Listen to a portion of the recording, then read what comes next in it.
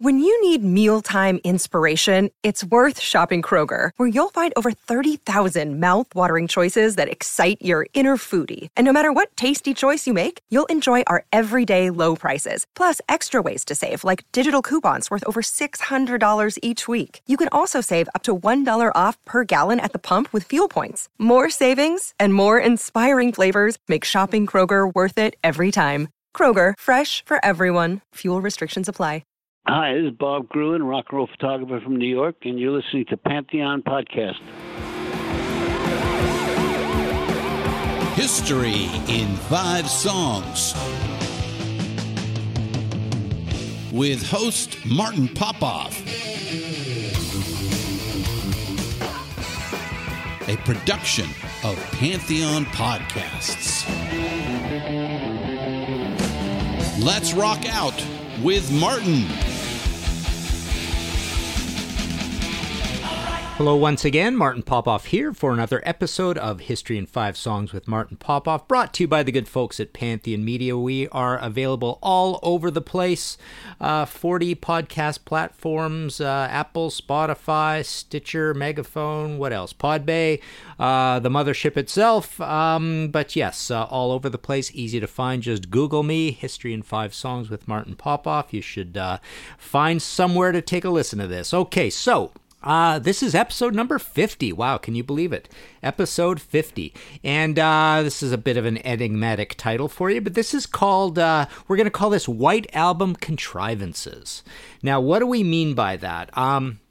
Basically, this came from, something that I had noticed about a few albums that I was into. We got into kind of a big discussion in our media email group today, and what did it start with? It started with Wishbone Ash, his Wishbone Ash metal, and we were talking about Argus and stuff like that, and then it went over to Queen, and we were talking, I mentioned that Jazz was my favorite Queen album, and that got everybody up in arms, and then we started talking about Innuendo, and people were talking about how great Innuendo is, and that gives you a little bit of a clue to one of the records we're going to talk about here, so I won't go too much more into that, but I will explain this concept as we go, but I guess to start off with, of course we aren't talking about the Beatles' White Album, and I don't consider that to be an album with contrivances on it or a contrived album. It's actually my favorite Beatles album of all time, so it has nothing to do with that. No, these albums all have white album covers, and it's something I noticed about a couple of these tunes, that they both came from albums with white album covers, so I thought, how do we fill this out? So basically, I had a few in mind, but I was a little short, so I got my buddy Michael Hannon involved, and we talked about a few, and we were talking, does Angel Sinful fit into this? Not really. Does AC/DC Flick of the Switch fit into this? And I thought, not really. I mean, I could almost, as I said to him, I could almost think of one as a placeholder, possibly this record. It's a little bit of this idea. We had that old episode of Jumping the Shark. Well, all of this is a little bit of Jumping the Shark as well, as you'll notice as we go along. But, is there anything contrived about Flick of the Switch? I didn't really think so. It might be like we're trying to be heavy for heavy's sake a little bit, and that gives you another clue of what we're going to be talking about here. But then I thought, I love Flick of the Switch too much. I can't do that. I can't do this to Flick of the Switch and put them in here, because this is a bit of a negative episode. So anyways, we talked a little bit about Lucifer's Friend, having that super heavy song, but no, that definitely didn't fit what we were talking about. So we are going to be talking about, it's a little bit this idea, all of these fit into a specific kind of contrivance. So it is a bit of a jumping the shark, but it's a little bit of, we're trying to be a little bit heavy for heavy's sake because it's kind of expected from us, but we are going to be slaying some sacred cows here, because the idea here is a little bit of the idea that, if you're coming from, an angry young metalhead standpoint, you kind of were asking your bands to do this. You were asking your bands to be a little bit heavier. Come on, give us some metal again, kind of thing. And when they brought it to us, there were certain examples where it didn't quite satisfy you. And a couple of examples I always bring up is the Iggy Pop album Instinct. It was Iggy going back to being heavy and straightforward, but then when he did it, you went, you didn't really write that great song. So I'm not that happy, even though you did what I was, asking for. Thank you very much. Budgie Power Supply feels a little bit like this as well. You were glad it was a super heavy album. Cool songs like Secrets in Your Head or whatever. But, Forearm Smash. But soon as they did that, you were kind of pining for the old, progressive, complicated, weird Budgie as soon as you heard Power Supply. So there's a little bit of that coming from this. So that kind of gets into a little bit of what you're gonna get from this episode. It gives you a few clues. So why don't we jump into our first one here, and we shall discuss a little bit further. Take a listen to this. This is Deep Purple with Love Child.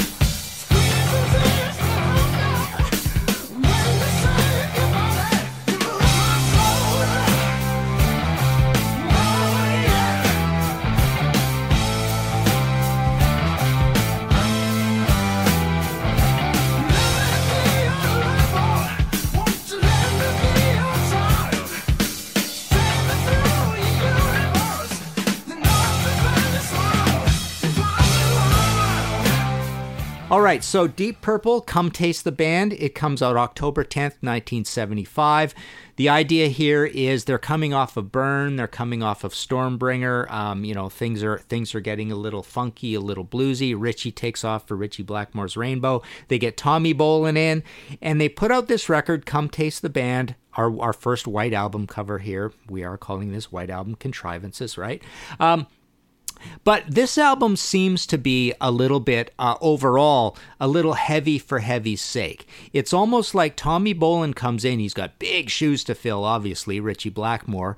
And this isn't really who Tommy Bolin is. And what you hear on Love Child, I wanted to pick this song in particular, that it does sound a little bit heavy for heavy's sake. It's a little bit, can you write us a riff like Ritchie Blackmore would do kind of thing. This is a little controversial.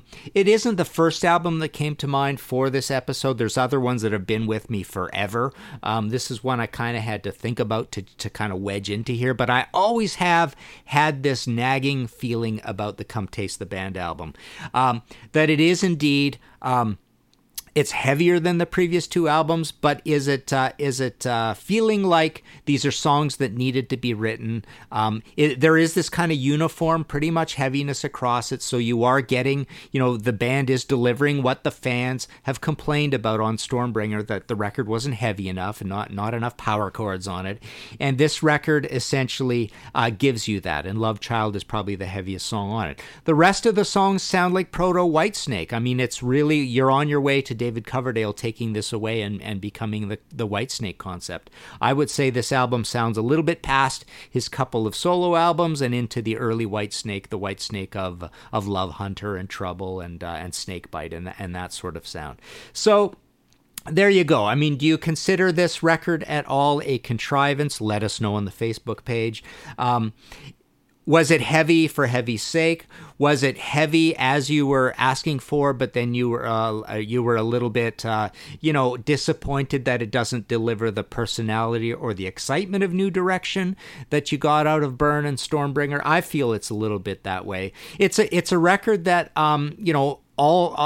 Deep Purple fans essentially, more or less all like quite a bit, but they didn't love it. Right? That's kind of the way I would put it. And then, of course, they go out on tour and there's all kinds of drugs and heroin problems and cocaine, and they don't really turn in amazing shows, and the band basically crashes in flames. Glenn Hughes and Tommy Bolin are essentially the toxic twins of this band. And it does really kind of crash in flames a little bit fast. But yeah, perhaps the clue as to why this might feel a little bit of a contrived album is this doesn't really feel like where Tommy Bolin is coming from in his life to turn in a Whitesnake / Deep Purple album. So that might be part of the problem. All right, moving on to our number 2 one in our white album contrivances, albums with a white album cover that have something contrived about them. This is, take a listen, this is Led Zeppelin with Achilles' Last Stand.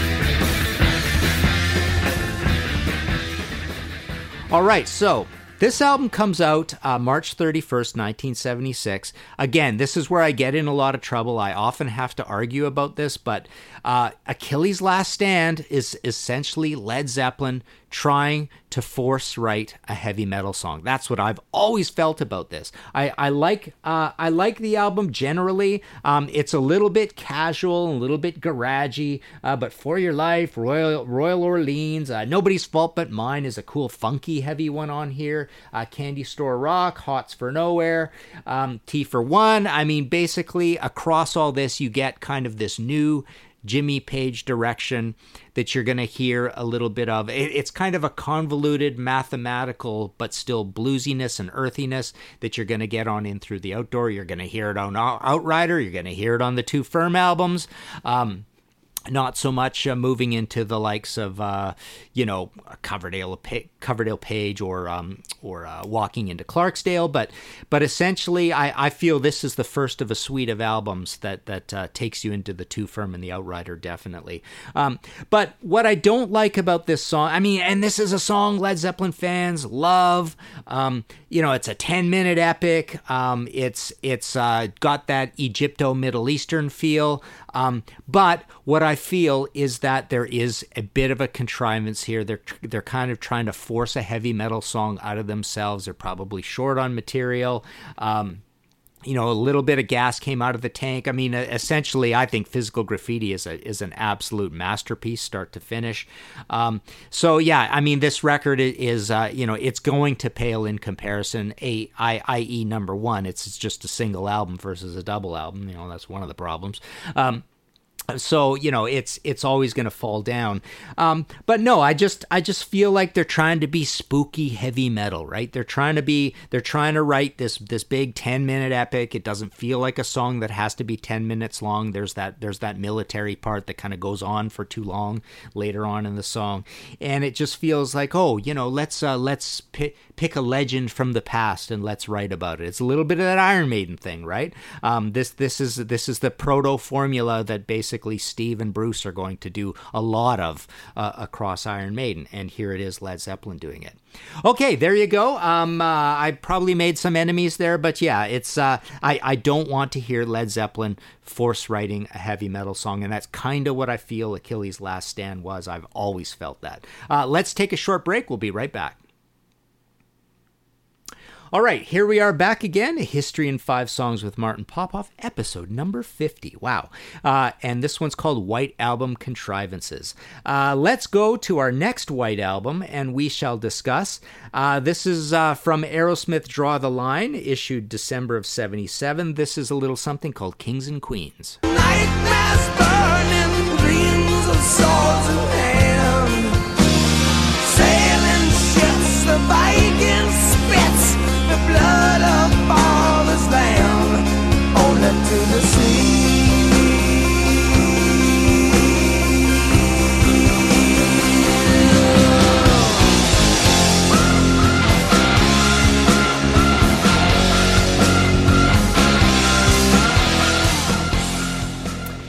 Okay, so again, I've always felt this about this song. It just feels out of place in the Aerosmith catalog. It's Aerosmith force writing a heavy song. They are running on fumes at this point. This is the famous album where they're holed up at what's that place called? Bearsville.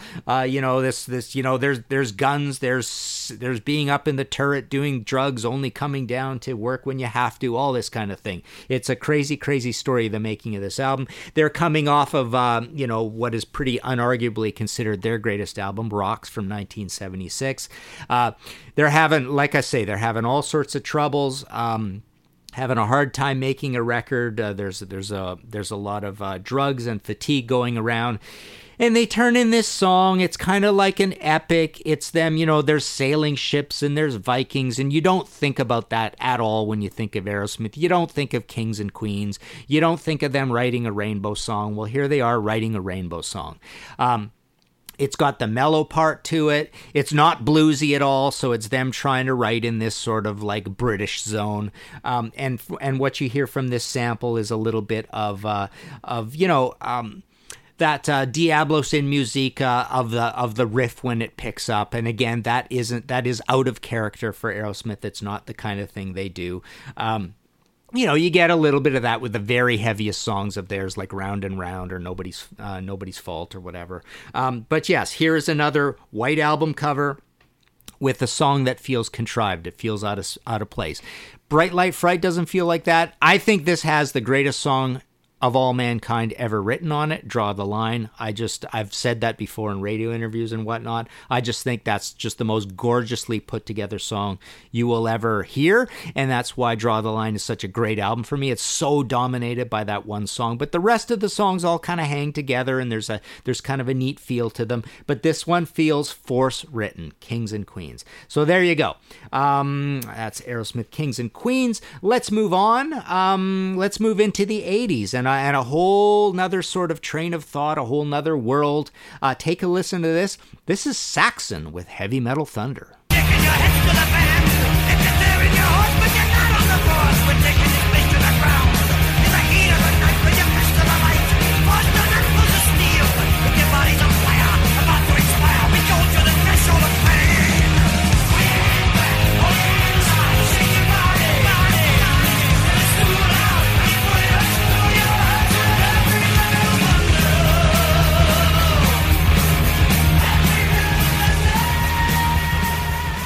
All right, so this is one that was brought up when I talked about my good friend Michael Hannon from American Dog and Salty Dog and all that. One of the kings of the bass guitar of Columbus, Ohio.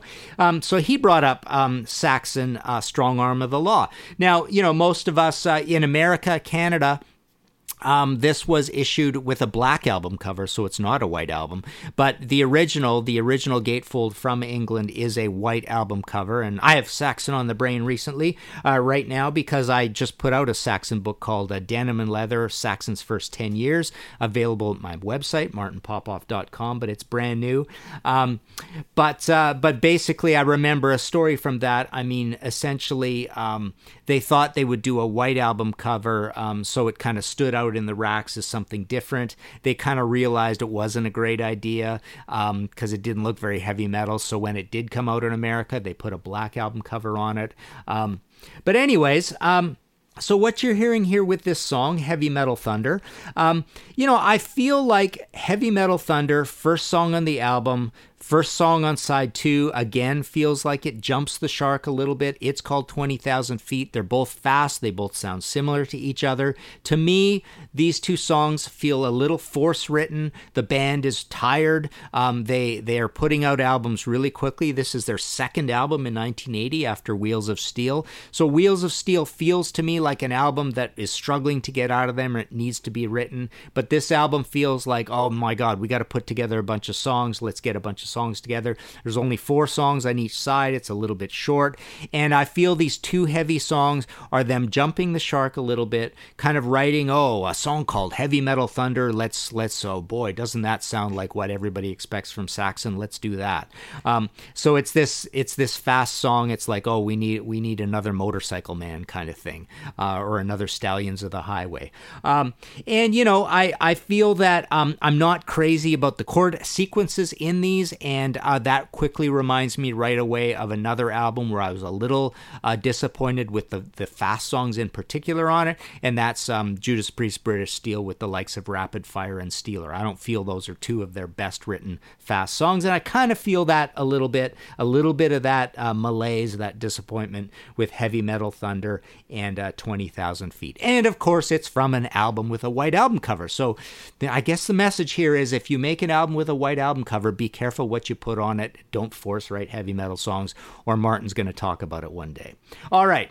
So we're up to our last one in History in 5 Songs, White Album Contrivances. We leap forward another 11 years. Take a listen to this. This is Queen with Innuendo.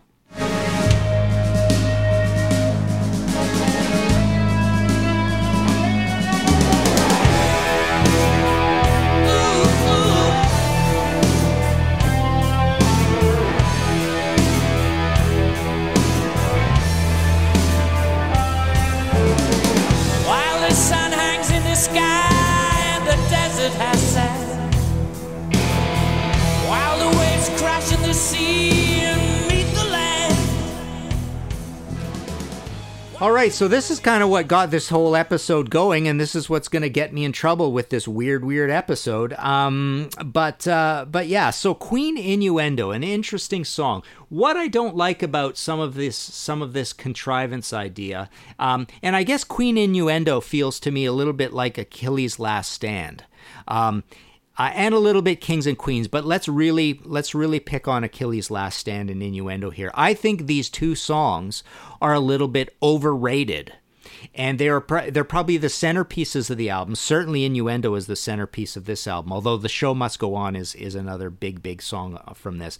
But I have a problem with the Queen Innuendo album a little bit in that people, I think, tend to overrate the album because the first thing that comes to mind when they think of the album is the title track, and they kind of forget a bunch of the other songs on this album.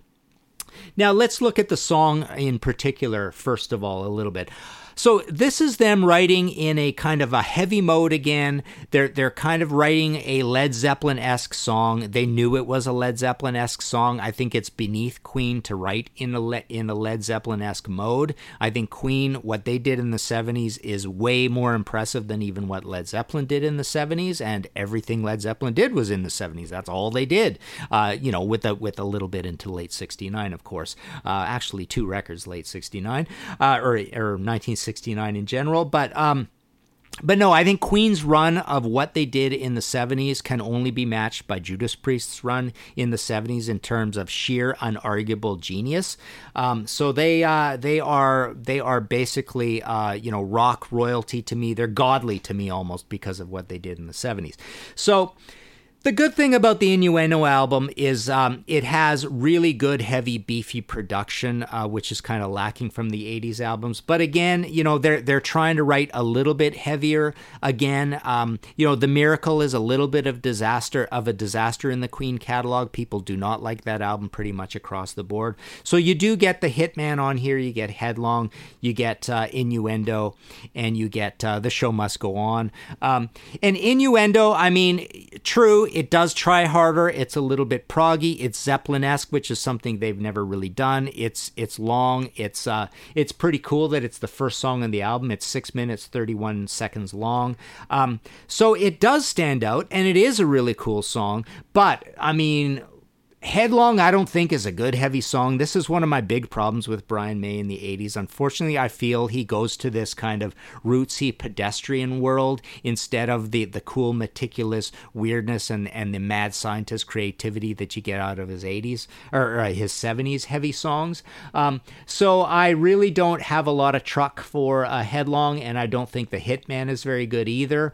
Musically, it's pretty good. Lyrically, I don't think it's very good. But Ride the Wild Wind and All God's People and I Can't Live With You, at least the verses I don't like. I do like the chorus. I think it's a very hooky chorus. Delilah I don't think is that great. Bijou I don't think is that great. So I just it annoys me. I think the Innuendo album, as good as it is and as big as it's it's an uptick from The Miracle and Kind of Magic, which are pretty down records. The Works, people aren't huge fans of The Works. With Radio Gaga got everybody up in arms. So I think Innuendo is a little bit overrated because of the song Innuendo.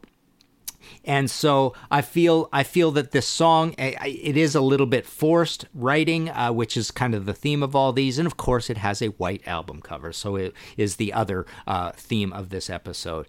So putting all this stuff together, obviously it's a bit of a stretch, but I hope it's been an interesting episode for you. But yeah, that's it. That is our last one here on episode 50, White Album Contrivances. History in 5 Songs with Martin Popoff. I hope you agree with some of this. I mean, some of this maybe you disagree with, but I feel we've kind of made the point, and it's been a nicely varied point across all these records with white album covers. There you go. So, comment, go over to our History in 5 Songs with Martin Popoff Facebook page, or my regular page, or my public person page, or you can email me directly at martinp@inforamp.net. You can go to martinpopoff.com for all your book needs. Again, the most recent books are the Blue Oyster Cult visual biography. We're working on another one of those, which I'm going to keep secret at this point. But yes, there's the Anthem Rush in the 70s. I've got a big supply of that. This is my last supply, actually, of 100 that I'm going to be signing and shipping out, looks like. And of course, as mentioned earlier, there is the brand new Saxon book, still got copies of those, called Denim and Leather, Saxon's First 10 Years. Yeah, that's what it's called, something like that. Actually, just a nice review came out from Josh Wood, a buddy of mine who lives in Calgary. He just put out a nice review of it that we just put up on the Facebook. But yeah, that's available at martinpopoff.com. I am signing and sending them out. PayPal buttons for everything. There you go. Look at that. This has actually been a slightly shorter episode. But yeah, I thought it was a cool thing, because there were a few of these that I noticed. It did have white album covers, and I felt the same way about them. The two throughout time that I felt this about were Achilles' Last Stand and Kings and Queens. And then Innuendo essentially this morning hit me like a lightning bolt that I felt fit right in this, and I thought, man, we have an episode here. So yeah, bit of a weird one, but there you go. Thanks again for listening. We shall sign off here. Go play these varied albums, and let me know what you think. We'll talk to you next time. Bye for now. Find all of our shows, notes, social, and links at www.pantheonpodcast.com or wherever you listen to great podcasts. All songs can be found for purchase on iTunes, Spotify, or Google Play. Please purchase these great and important tracks. Find us on Facebook at the RNRAP. We are on Instagram at RNR Archaeology. Tweet us at RNR Archaeology.